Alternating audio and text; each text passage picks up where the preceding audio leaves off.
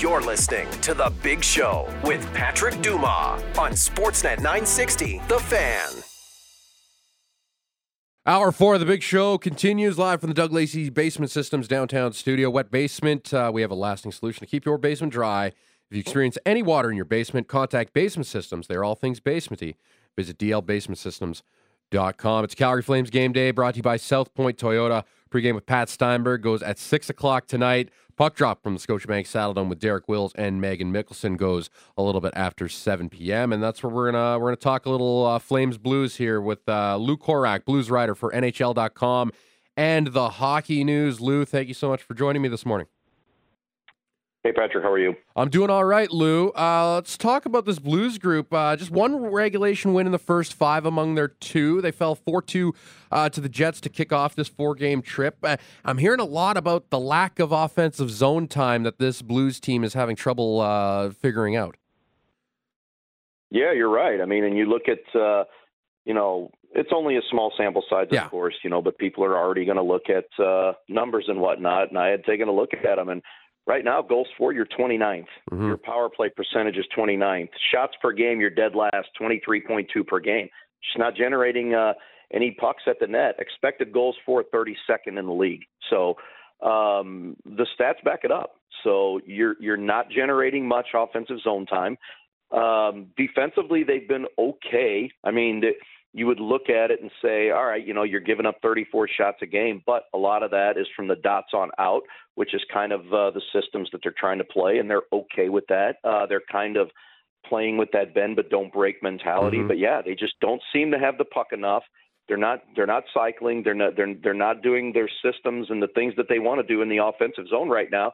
And they seem to be chasing the puck a lot. And eventually, as the season wears on, it's going to wear you down, and that's where they're at right now. So probably, if not for maybe say a Jordan Binnington and some of the defensive systems you have implemented, you're probably looking at a worse start than 2-2-1 right now. What are the media? What are the fans talking about? Like, why is this happening to start? Like, is it just like Tarasenko's gone and Barbashev's gone? But I mean, Jordan Kyrou, Robert Thomas, they're obviously in bigger roles now. Brandon Saad is still there. Why is the club having so much trouble sustaining offensive and even generating offense? It's a good question. We're trying to figure it out here as well. But we're trying to figure out stuff here as well. We can't figure out the scoring as well. Well, somebody's got to get 2 points tonight. We do know that. So, but I'll be honest with you. I just think it could be a simple answer, but I just think that with the shortcomings that they had defensively last year, they focused so much on the defensive side of their game. I don't want to say that they've forgotten how to play offense. It just hasn't gotten going yet. I mean, like you had mentioned, they got good players there, and they've got guys that have gotten the job done on that side of the puck. And right now, it just doesn't seem like, from an offensive standpoint anyway, that they're playing connected right now. And I know one thing that Craig Berube mentioned after the Winnipeg game a couple of nights ago is that the forwards right now, they've got their blue liners there in support, and they're not using them quickly enough, and they're not using them often enough. So if they get some of their defensemen involved, then maybe that's going to help in that regard. And they do a lot of chip and chasing of the puck, and you're seeing just an F1 going in on the puck, going against 1 and 2 guys, and it's a one and done. So until they get some of this stuff figured out, these numbers aren't going to really improve a whole heck of a lot. You're probably going to be relying on Jordan Binnington to win you some hockey games here in the early going, at least. Taking a look down the line here, obviously, this team will be led you think, over the next few years by Jordan Kyrou and Robert Thomas as that center wing combination. Do you think they obviously, Kyrou's got back-to-back 70-point campaigns. He's pushed 40 goals. Robert Thomas maybe a little bit of a step back last year with the offensive numbers, but still he can show some skill and be that type of guy. But do you think these two can be, when we think of a center wing combo in the league, some of the top ones, do you think Kyrou and Thomas could eventually find their way into being a top echelon winger center combo? You'd like to think so, but right now they're gonna start getting judged a little more harsher, and there's going to be more criticism that's going to come with it because they've had their big contracts now that have over $8 million AAV each player. Those have kicked in, so you're going to be scrutinized with this a little bit more. So And then on the flip side of that, you look at a guy, and I was watching the game last night. You look at a guy like Jack Hughes, who's already up to 17 points in 6 games for New Jersey. Unbelievable. And look, I'm not gonna put these guys on that pedestal yet, but they're gonna have to be. And if they're not, there's not going to be a lot of success that's going to come with this hockey team right now. And right now, it's kind of been a mixed bag so far in the early going. I think both can be a little bit better. I think Jordan Kyrou, though, from that standpoint, I actually think that he's been pretty mindful on both sides of the puck. And I know there's been, and from myself included, there's been some of that criticism of, the offense is there. What are you going to do on the other side of the puck? And I think we have seen good play from him on the other side of the puck. Maybe that's why there have been some shortcomings again with those guys on the offensive side, because they have added some of those extra responsibilities to their plate so far. You mentioned that the team's more like they're focusing a bit more on their defensive side, and maybe it hasn't caught up to the offensive yet. But I look at this blue line; it's the standard for the last few years with the Blues. It's Colton Parayko, you got Justin Falk, Torrey Krug, Nick Leddy, Marco Scandella. These are names that have been in the hockey lexicon for years now, and obviously judging by Binnington's start, the defense has looked pretty good. You mentioned that, like, how is overall the 6-man blue line doing back there? It's been pretty good, and I'll tell you what, I wrote a story a couple days ago. Colton Parayko's off to a fantastic start. Yeah. I mean, to me, he looks like he's back to that Colton Parayko that played with Jay Bouwmeester that won the Stanley Cup back in 2019. And I think a lot of that has to do with the fact that I don't think a lot of people understand some of the issues that he went with a back injury, and it really limited what he can do, and that is skate with the puck and kill plays. And I think he's doing a lot of that more right now. Again, we need to kind of pump the brakes, maybe just a little bit, because it's 5 games in for the Blues, and you want to see this sustained over the long haul, but they've got to be encouraged by what they're seeing from him. And I think Torrey Krug had maybe his best game of the year. I know he doesn't have any points, and again, it's kind of the theme along with the rest of the team. Doesn't have any points yet, but had a really solid defensive game against the Jets a couple of nights ago. But Justin Falk, same thing. Really off to I think just a good start. Good start fundamentally, good start and being very mindful in the defensive zone. Eventually, this stuff has got to catch up at the other side, but it's going to be hard to kind of rely on maybe winning those 2-1, 3-2 games if the shot differential is, the opposition is in the 30s every night and you're always in the 20s. Eventually, those things have to start balancing themselves out. Talked about the 5 names I mentioned there. I didn't mention Tyler Tucker. This is a great story. 7th rounder back in 2018. He got in some action last year. This year, he's earned a full-time role. Talk to me about this guy. Mm-hmm. Very, they like him. They like him a lot because, and Craig Berube is some of the words that he's mentioned with him. He likes his bite. He likes his physicality back there. It is a good story. You don't normally hear 7th-round picks making their way onto an NHL roster. It's a good story to hear. One thing to keep an eye out on for tonight's game, he may be out of the lineup tonight. Only played a little bit over 8 minutes a couple of nights ago. I think he and the Scandella pairing a couple of days ago. I don't want to say had a bad game, but didn't get a whole lot of ice time together. They were on the ice for 2 goals against, and you may see, because they've played every game so far, so you may see a Robert Bortuzzo in the lineup tonight. I don't know if you're going to see a Scott Perunovich, and I don't want to say it's anything indicative of what Tyler Tucker has been. I think they've liked what he's done, but again, it's one of those where you got to be patient with a young player and just kind of nurture him and groom him along. He's still very young. He's still very raw, but I think he does have a promising future because the Blues really like what he's able to bring to the table. Blues in the first half of a back-to-back. They're into Vancouver tomorrow. Do you expect Binnington tonight, or is Joel Hofer possibly getting the start here in Calgary? Well, Craig Berube hasn't tipped his hand on that yet, but we do know that one's going to get one game and the other's going to get the other for sure. So I would expect Binnington to go tonight and give Joel Hofer the game tomorrow. But as I say that, you're probably going to see it flip the other way. Binnington's played really well. I mentioned it earlier, but he's been rock solid in every game. very good numbers so far, sub 2 goals against, a high 9. I believe he's 945 save percentage right now so far in his 4 games. So off to the start that they want to see him at. And the Blues are going to need that. They're going to need their goaltenders to be really good, especially now with the way things are going offensively. Again, you'd like to think with some of the, the personnel that they have that they're going to be able to get going into gear on the offensive side of things. But right now it's just not happening for them.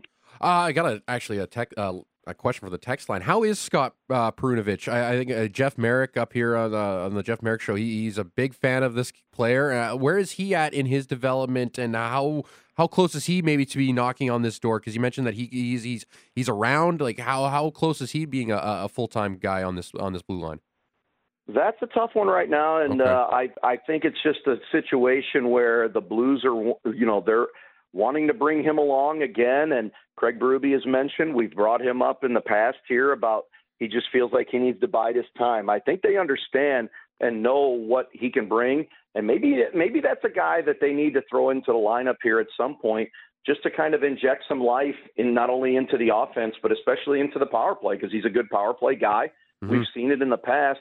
I just think that they want to continue to groom him along on the defensive side of things. That's where they feel like that maybe he needs some more improvement, and they've been working with him on that side of the puck. And I get it, because this kid needs to play games, and he's had the injury history, and they've sent him down to the AHL in Springfield and have talked about him playing games and just getting him more and more into action because he's missed so much. Mm-hmm.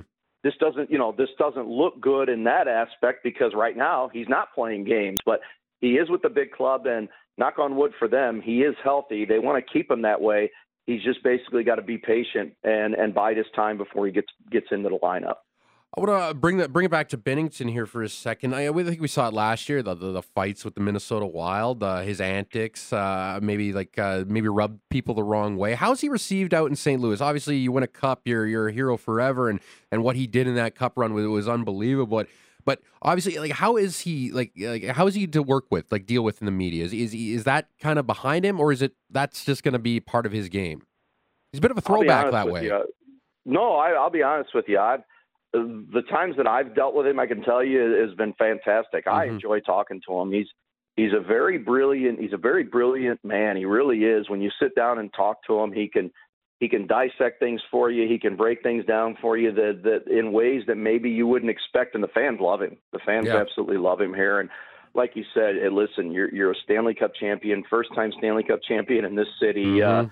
It's going to take a lot to rub these people here the wrong way, and I don't think that he's ever going to get into bad graces with the folks here in St. Louis. So, but I've had great dealings with him, and that's just the nature of his game. I mean, he's a very highly competitive person, and whatever he has to do, whether it makes him look like the villain or not, he's going to put himself on a limb, on the line, in order to make the team successful. And that's just the way he's always been that way, and that's how he's always going to be. When he first came into the league, I mean, the odds were stacked against him. So he's always kind of got this me against the world kind of a mindset. And when he feels like he's on that island by himself, a lot of times he comes out swinging and comes out on top. And that's just the way that he approaches things. And I don't think that's going to change. The older he gets, he's probably going to be a little bit more mellow-tone, I would say. Mm-hmm. But, that's just a competitor in him. And I know and I understand it rubs people the wrong way. But until you really get to know him, I understand where that perception and that concept comes from. But he really is a really good guy to deal with. He's got 3 years left on his deal after this one. Is the plan for Joel Hofer to eventually start getting more action, eventually take that crease away from Binnington as he gets older, or is it just hey, this is Binnington's job until he doesn't want it anymore? I think it's his job right now anyway. Yeah. But I think the idea is they want to make this a tandem, at least in the everybody else seems to be. Yeah, it has to be because. Mm-hmm. You just see that, gone are the days. And I heard Marty Brodeur talking about it on the broadcast last night, that mm-hmm. Teams aren't going to go that route anymore where people are going to play mm-hmm. 70 games a year. It's just not going to happen. And I understand that they're going to need Joel Hofer to pick up the slack here. That, it was a 1-year tandem with Thomas Grice last year. They knew that's all it was going to be. But eventually it was going to come down to this tandem, and they're going to need Joe Hofer to pick up at least the slack on about 30 games, kind of lighten the workload on Jordan Binnington. But no, I think it's his job for the foreseeable future as long as he wants to be here. We're talking with Lou Korak, Blues writer for the NHL.com and the Hockey News. Talk to me about new captain Braden Shen. I mean, obviously we know him a lot from his time with the World Juniors team here, and 7-time 20-goal guy. I think of a definition of just solid NHL player. Braden Shen is right there. I think it was a no-brainer pick to make him the captain, despite a trend of teams maybe picking younger players to wear the C. Yeah, it was. I know there was some talk there towards the tail end of when they were making their decision that would they put it on Robert Thomas, and you can kind of understand that because he's going to be one of the cornerstones here moving forward, especially kicking in with an 8-year contract and has already wore the A in the past. But no, this was a no-brainer for me. And again, another terrific guy to deal with, consummate pro, will play through injury, has done it in the past, and is just a leader by nature. And I know the biggest example for me, and I'm sure it's happened in the past and it's happened with other teams, when Shen got named, every single guy on the team came downtown just to make sure that they welcomed him in with open arms. And the guys love him. And I think, I kind of think that epitomizes what Calgary has there with Backlund. Yep, it's probably the same thing. It's not always the high-end guy that's going to get the letter. It's going to be the guy that maybe in the room is one of the most respected people there. And I think you have that situation here for sure with Braden Shen. The Blues did like a bit of a mini teardown last season, obviously sending their UFAs away in Tarasenko and Barbashev. The young guys on the Cup team, they're the flag bearers on this team with Kyrou and Thomas up front. Doug Armstrong just had his 1,000th game as Blues general manager, longest tenured GM in the league. Is this a team that still envisions itself, wanting to be in the dance every year with the way it's constructed? Or is it like, we're still trying to figure out where we are to get back to those heights of 2019? I think they're trying to still figure things out because one of the things that stands out to me when we talk to Doug Armstrong is if you put it in football terms, he says we're at the 50-yard line. We just don't know whether we're on the right side or the wrong side of the 50-yard line yet. So I think what they're trying to do, and it's a tough thing to do, you're trying to transition into a new genre while you're also trying to continue that playoff success. Now, I always say they got bounced out of the top 8 in the Western Conference last year. To me, it's always tougher to get back in than it is to lose your spot. Now they have to try to find their way back. Whose spot are you going to take? Because somebody's not going to willingly take it from you. So that's what they have to try to figure out, and that's where they're at right now. They still feel like that they're relevant and that if they get into the dance, that anything can happen. And they understand right now that probably Colorado and Dallas are the benchmarks of the Central Division. There's no denying that.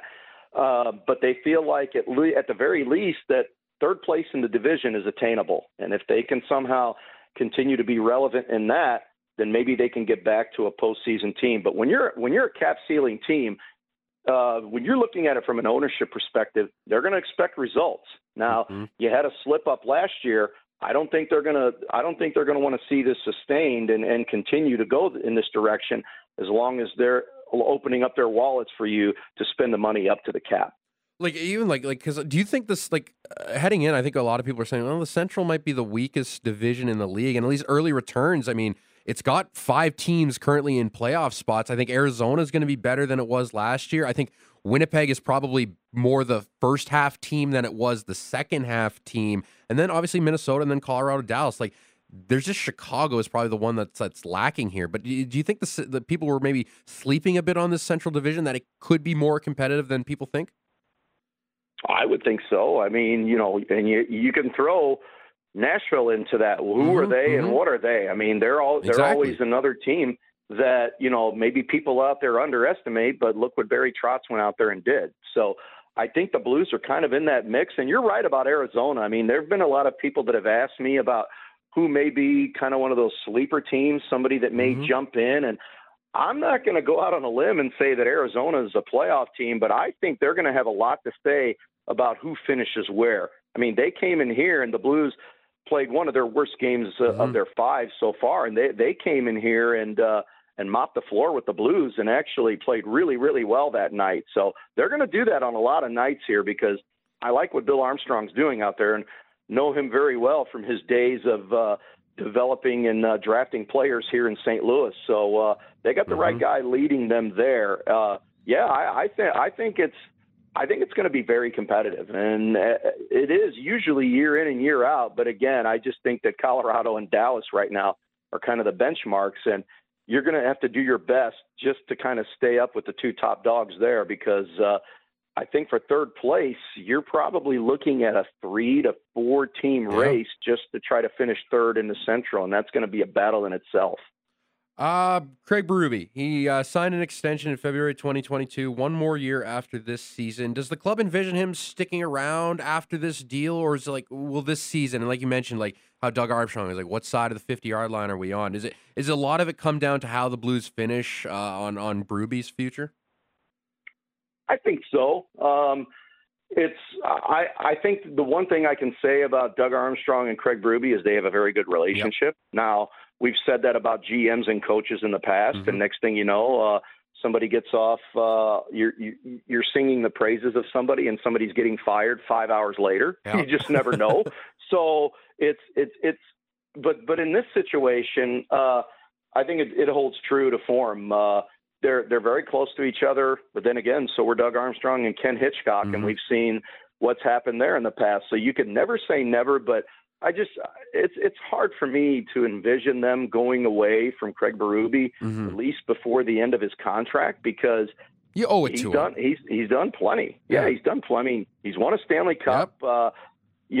If it wasn't for the shortcomings of everything that happened with the pandemic, this team was leading the Western Conference at the time the league shut down the year after they won the Cup. Last year is the only year that they haven't made the playoffs. So it's been a good run for him. But, again, he is a Philadelphia guy. So that may be something that I would keep an eye on maybe in the future. Would he ever want to go back home if something were to happen there? I'm not spreading any rumors here, but I'm just saying, it wouldn't surprise me. And you have a new management there in Philadelphia. Chief has obviously been very close with them in the past. So I would always leave that open-ended of a chance maybe for him to one day go back to Philadelphia. But right now I think he's happy in St. Louis. He's got this year and he's got another year remaining on his contract. And I don't see that changing before the end of it either. Lou, love the chat. Really interested to see how the St. Louis Blues season will go, and we'll enjoy the game tonight, and hopefully we'll do this again soon, buddy. Thank you so much. Absolutely. Take care, guys. Bye. There you go. There's Lou Korak, Blues writer for NHL.com and the Hockey News. St. Louis Blues, the opponent tonight for the Calgary Flames, and it is a Calgary Flames game day, brought to you by South Point Toyota. Pre-game with Pat Steinberg comes your way at 6. Puck drop from the Dome with Derek Wills and Megan Mickelson goes a little bit after 7 o'clock. Round the corner, Wrestleween 3 tomorrow at Victoria Pavilion down at the Stampede Grounds. We'll be joined by Dallas Hart, co-founder of Dungeon Wrestling. Talk about the card and what else is happening there at the Stampede Grounds on Friday night. It's a great show. Keep it locked right here. Sportsnet 960 The Fan. Welcome back. Hour 4 of the big show, closing things down here from the Doug Lacey's Basement Systems downtown studio. This Sunday, George and Matt will be hosting a live show from Edmonton on Sunday, October 29th from 2 to 4. Right on Commonwealth Stadium's turf, I guess, next to the rink. They'll have a show there. A little 2-hour show, get you set for the Flames and Oilers Heritage Classic ahead of Pat Steinberg's pregame at 4 o'clock on Sunday. So that'll be fun. That's thanks to Tuxedo Source Sports. Come see why Calgarians continue to choose them for all things hockey. 2520 Center Street North. I want to say a little bit of breaking news here off the start, I should say. Darren Drager says that Shane Pinto is he's on his way to being suspended. And it's a big one. Yeah, NHL announcement's expected soon, but he's going to be suspended 41 games for violating the NHL's gambling policy. It's the first casualty, I believe, for the NHL. I believe so, yeah. Since gambling's become a big thing in sports. So that's something to follow, and I'm sure we'll talk about it more tomorrow with Frank Saravalli. But I don't want to keep our guest on the line for too much longer here. Dallas Hart, co-founder of Dungeon Wrestling. He's our next guest down the Atlas Pizza and Sports Bar guest hotline. Wrestleween 3 goes tomorrow evening, Friday night at the Victoria Pavilion at 6 o'clock. Dallas, thank you so much for taking some time out of your morning and chatting with me.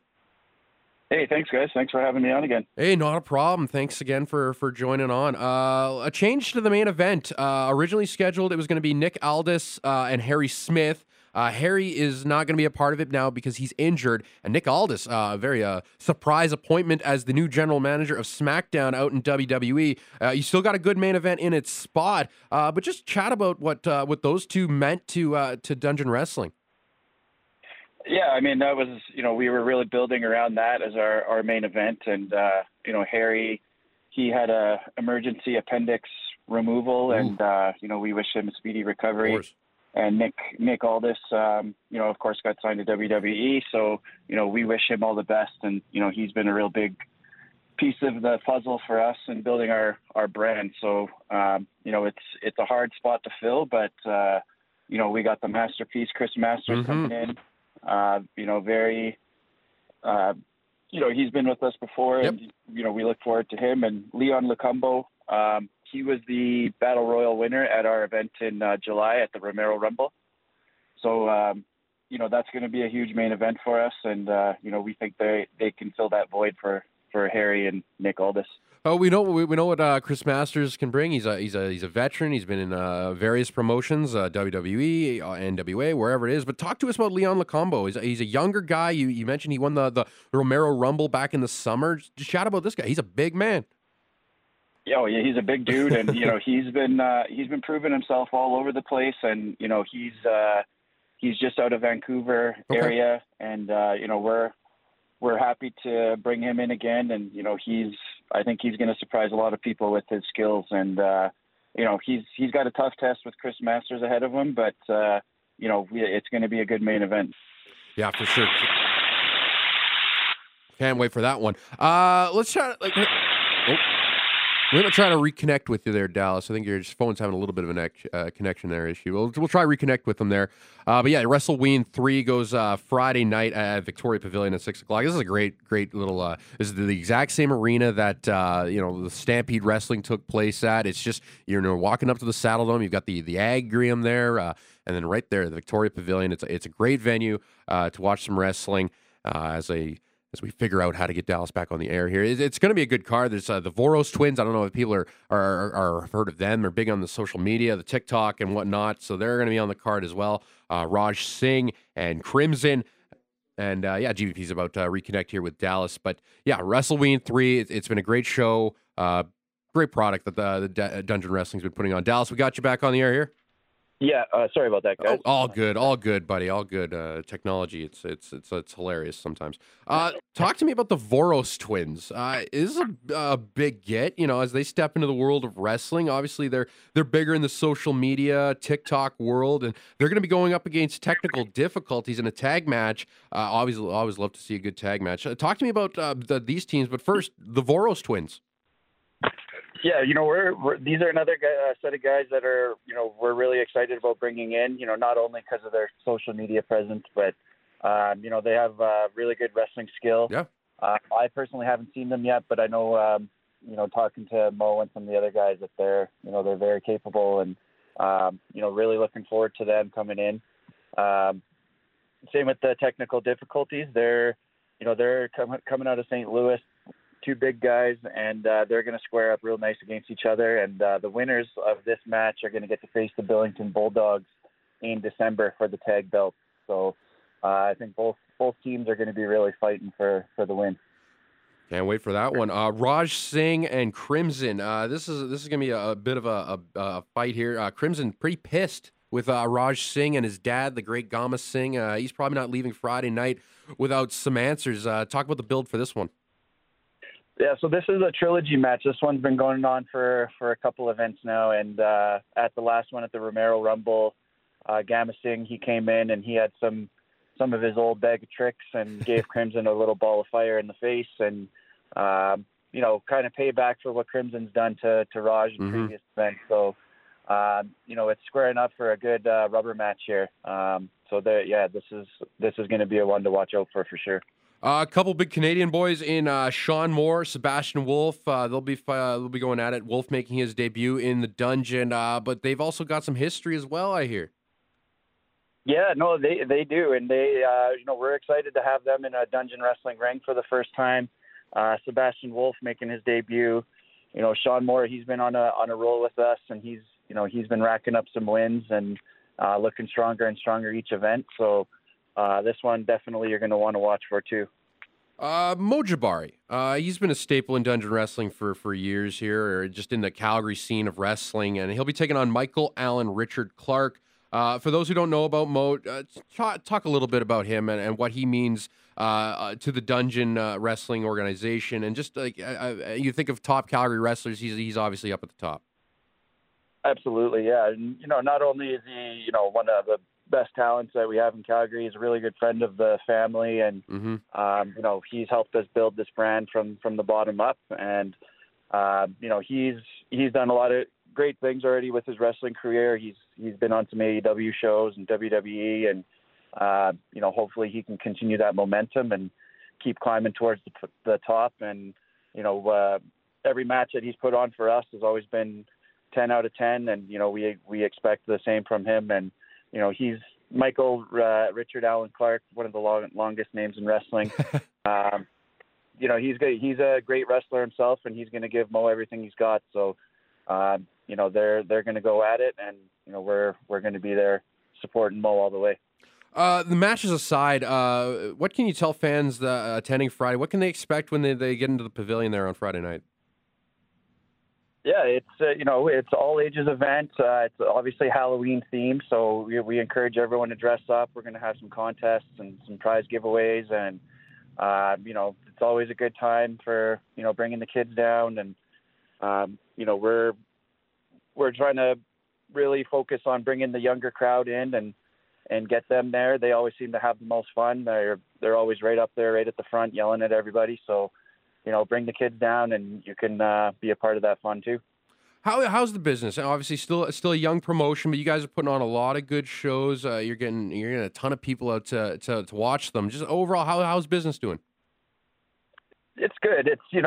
We're still in the first year. There are a lot of learning curves. There's not one show has been the same as the last, so everyone is different, and we take. Every show we do, there's something to learn from it, and I feel like we've gotten better and better each time, and our name and brand is spreading out across not just Calgary but Alberta, Canada. Mm-hmm. There's even talks of us maybe doing a show in Australia with Nick Aldis sometime in the future, where some of our dungeon wrestling guys will go down there and face some of the Australian promotion guys. Mm-hmm. So yeah, it's really cool just to see it branching out as far as it has, and we're still young and growing, but we're really excited about where it's going. If fans aren't able to get out to watch the show tomorrow night, is this going to be one of the ones you stream as well that people can go find out? No, this one's not going to be streamed, but we are going to be doing another show in December. So if you're not able to make this one, there's another one coming up fairly quick in December for a Christmas show. We haven't done a December or Christmas show yet, so we'll see how that one goes. But we're excited about that one too. Do you have a name, a theme for it yet, or is that still in the workout process? That's still in the works, but we're going to be posted. We're going to have all the information tomorrow and releasing all of that in the coming weeks. Awesome, Dallas. Thank you so much for taking some time for us this morning. And talking about Wrestleween 3, where can fans get tickets? Thanks guys for having me on. And for fans that want to come down, you can just go to www.dungeonwrestling.ca for tickets, and you can also just come down and get tickets at the door if you'd rather just do that way. Awesome, Dallas. Thank you so much. Anytime we can help out Dungeon Wrestling, I'll be for sure to help you out. Thank you, buddy, and enjoy the show tomorrow. Okay, thanks, guys. Cheers. There you go. There's Dallas Hart, co-founder of Dungeon Wrestling. That Wrestleween 3 goes tomorrow night, 6 p.m.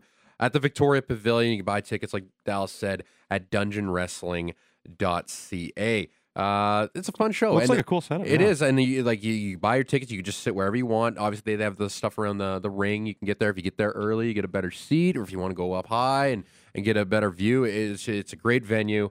It's kind of reminiscent of the old WCW Halloween Havoc. Yeah, Wrestleween. Yeah, kind of exactly. Halloween thing. Yeah, exactly. Cool. Well, and even Halloween Havoc is still a thing. Like WWE uses it for NXT and whatnot. So yeah, it's a really cool event.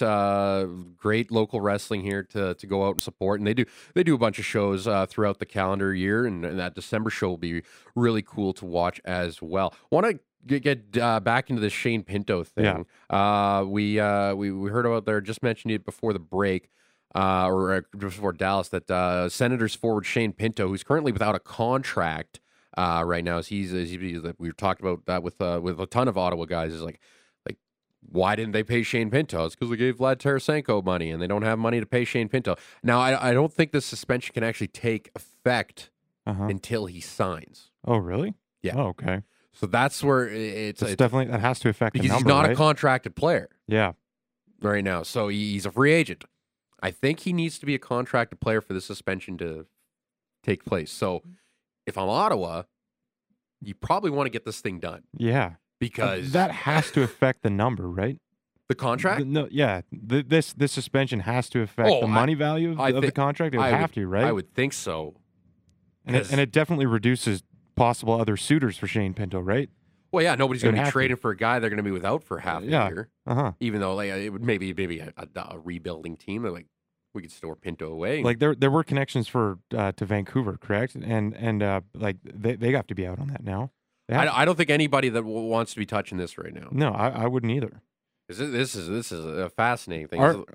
Are you surprised that the NHL? Obviously, they have to set a precedent here. But do you think 41 games is way too harsh, or they have to get out ahead of this thing and really throw the hammer down on a guy like Pinto? I don't know the whole NHL, the whole policy of what they are. I know it's probably is you can't bet in the facility and you can't bet on the NHL or teams. Yeah. If it's similar to the NFL. Okay. If it's anything like that, or the NBA or whatever. Like, I don't know. Like, is he doing this in the facility? Was he doing this last year? It's fascinating to for sure find out. Something to ask Frank Saravalli tomorrow. Yeah. If he knows anything more on this thing, but it's a crazy story. You don't see it. You didn't think it was going to happen in the NHL, but who knows? No. This how many guys have happened to it in the NFL now? It's way over. It's at least over 10. Yeah. And then with the suspensions there, and with all of those guys, it's like they were betting on strictly football games. Like I'm not totally know like what the whole rules are. Like you just said, like, are you allowed to go bet on like? If I'm a football player, can I go bet on some hockey action? Oh yeah. You just got to do it at home. Okay.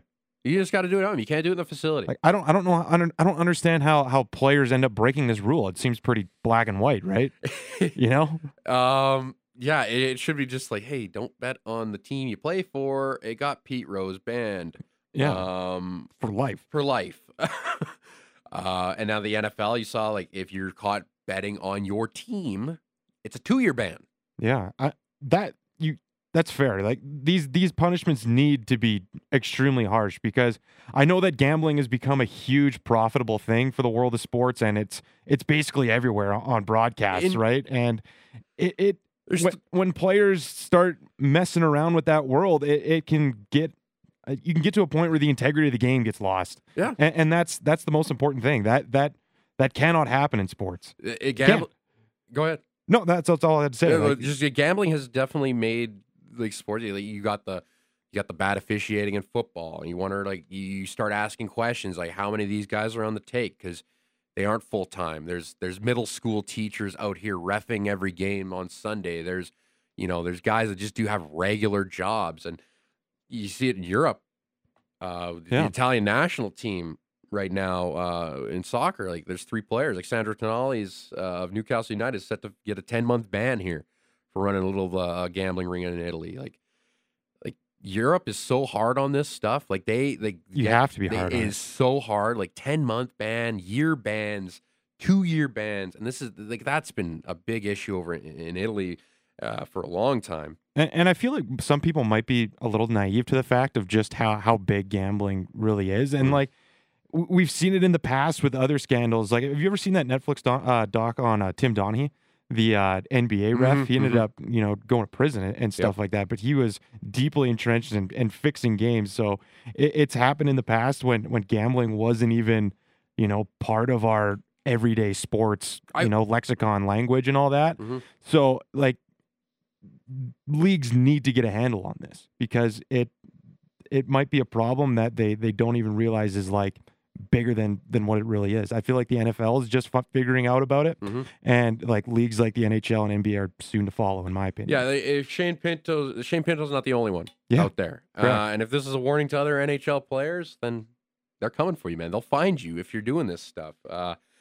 Certainly something to watch. 41 games though, a ban for Senators forward Shane Pinto, currently without a contract, has till December 1st to sign, or he won't play this year. If I don't know how many games the Senators would have after December 1st. I think they probably have a little bit more than 41 games left, but that'll be one of the longest suspensions in NHL history from what I'm just looking at right now. Like longest? It would be longest game serves, 41 games, Raffi Torres on a hit on Jakob Silfverberg in 2015. Because they were just done with Raffi Torres' crap. He was a multiple repeat offender, and that was during that whole headshot era when the NHL was trying to clean that up. So that is currently sitting as the longest number of games served. Pinto might join him with that. Yeah, like Chris Simon had 30 games for stomping on Jarkko Ruutu's leg. Chris Simon also got 25 games for a slash to Ryan Holwig. Torres had a 25-gamer as well. Jesse Bolaris had a 25-game. McSorley got 23 for hitting Bashir upside the head. Torres again, 21 games here. Bertuzzi got 20 for the Steve Moore incident. We all know Dennis Weidman had 20 games, but that ended up getting reduced. That got reduced. Yeah. But all these suspensions, like this has got to be like for the first big suspension for something that's non-violent on the ice. Exactly. If you're looking at all like the breakdowns and all these suspensions, there's been one player banned for life. Billy Kutu, 1927. Wow. More you know. He assaulted 2 referees. Yeah, can't do that. Can't do that. Can't do that. Cannot do that. Can't do that. That's 41 games. I don't know. This must be a huge thing. And like I said to you when he must have broke during the break, and I said to you that you can't appeal this. Like the NHL aren't going to back off on this. They're like, no, it's pretty black and white. You can't do this. There's digital paper trail, bud. Exactly. And you have to set a precedent, and they're coming down real hard on Pinto. Oof. Right. That is a big one. Do want to say the Stampeders did release their depth chart ahead of Friday. Maddie said it before we went off there, or there in the 8 o'clock, that the Bombers aren't bringing anybody. Be a strong backup contingent for the Bombers tomorrow night. Really nothing on the line. It's more the Calgary Stampeders just wanting to play another good game, continue that momentum going, because they have not played a lot of good football this year. It's just really the last 6 quarters that's really shot people up and really gave more belief to this team. But Dedrick Mills will be in. Michael Griffin will be in. Rice and John's going to work his way in. Brandon Dozier out. Cam Judge is going to be out. That's probably just some maintenance, some rest. Kadeem Carey will also miss, another maintenance type thing. Reggie Bagleton will miss another. He's been dealing with the ribs. So yeah, the Stamps, they're definitely going to be sitting some guys that are key. But Jake Mayer will go. You'll have all the guys on the offensive line.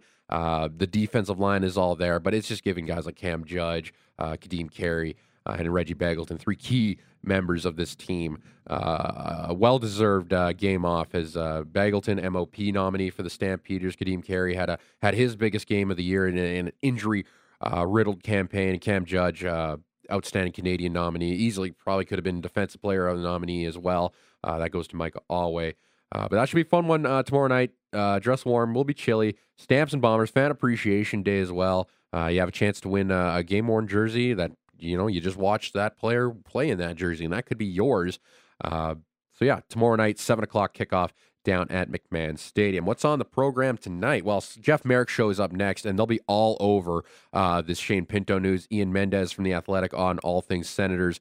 They'll kick off the show at 10 o'clock. Bruce Boudreau will join the show at 10:25. 11 o'clock, Brian Burke, that should be a really good conversation. We'll talk about the decentralization of the NHL draft, obviously the pride tape and and what's going on with that issue in the NHL. And Corey Lavalette from the Hurricanes, all things Hurricanes at 11:35. That's the Jeff Merrick Show. It's Calgary Flames game day for South Point Toyota. We'll be on the air at 6 o'clock with the Flames pregame show with Pat Steinberg.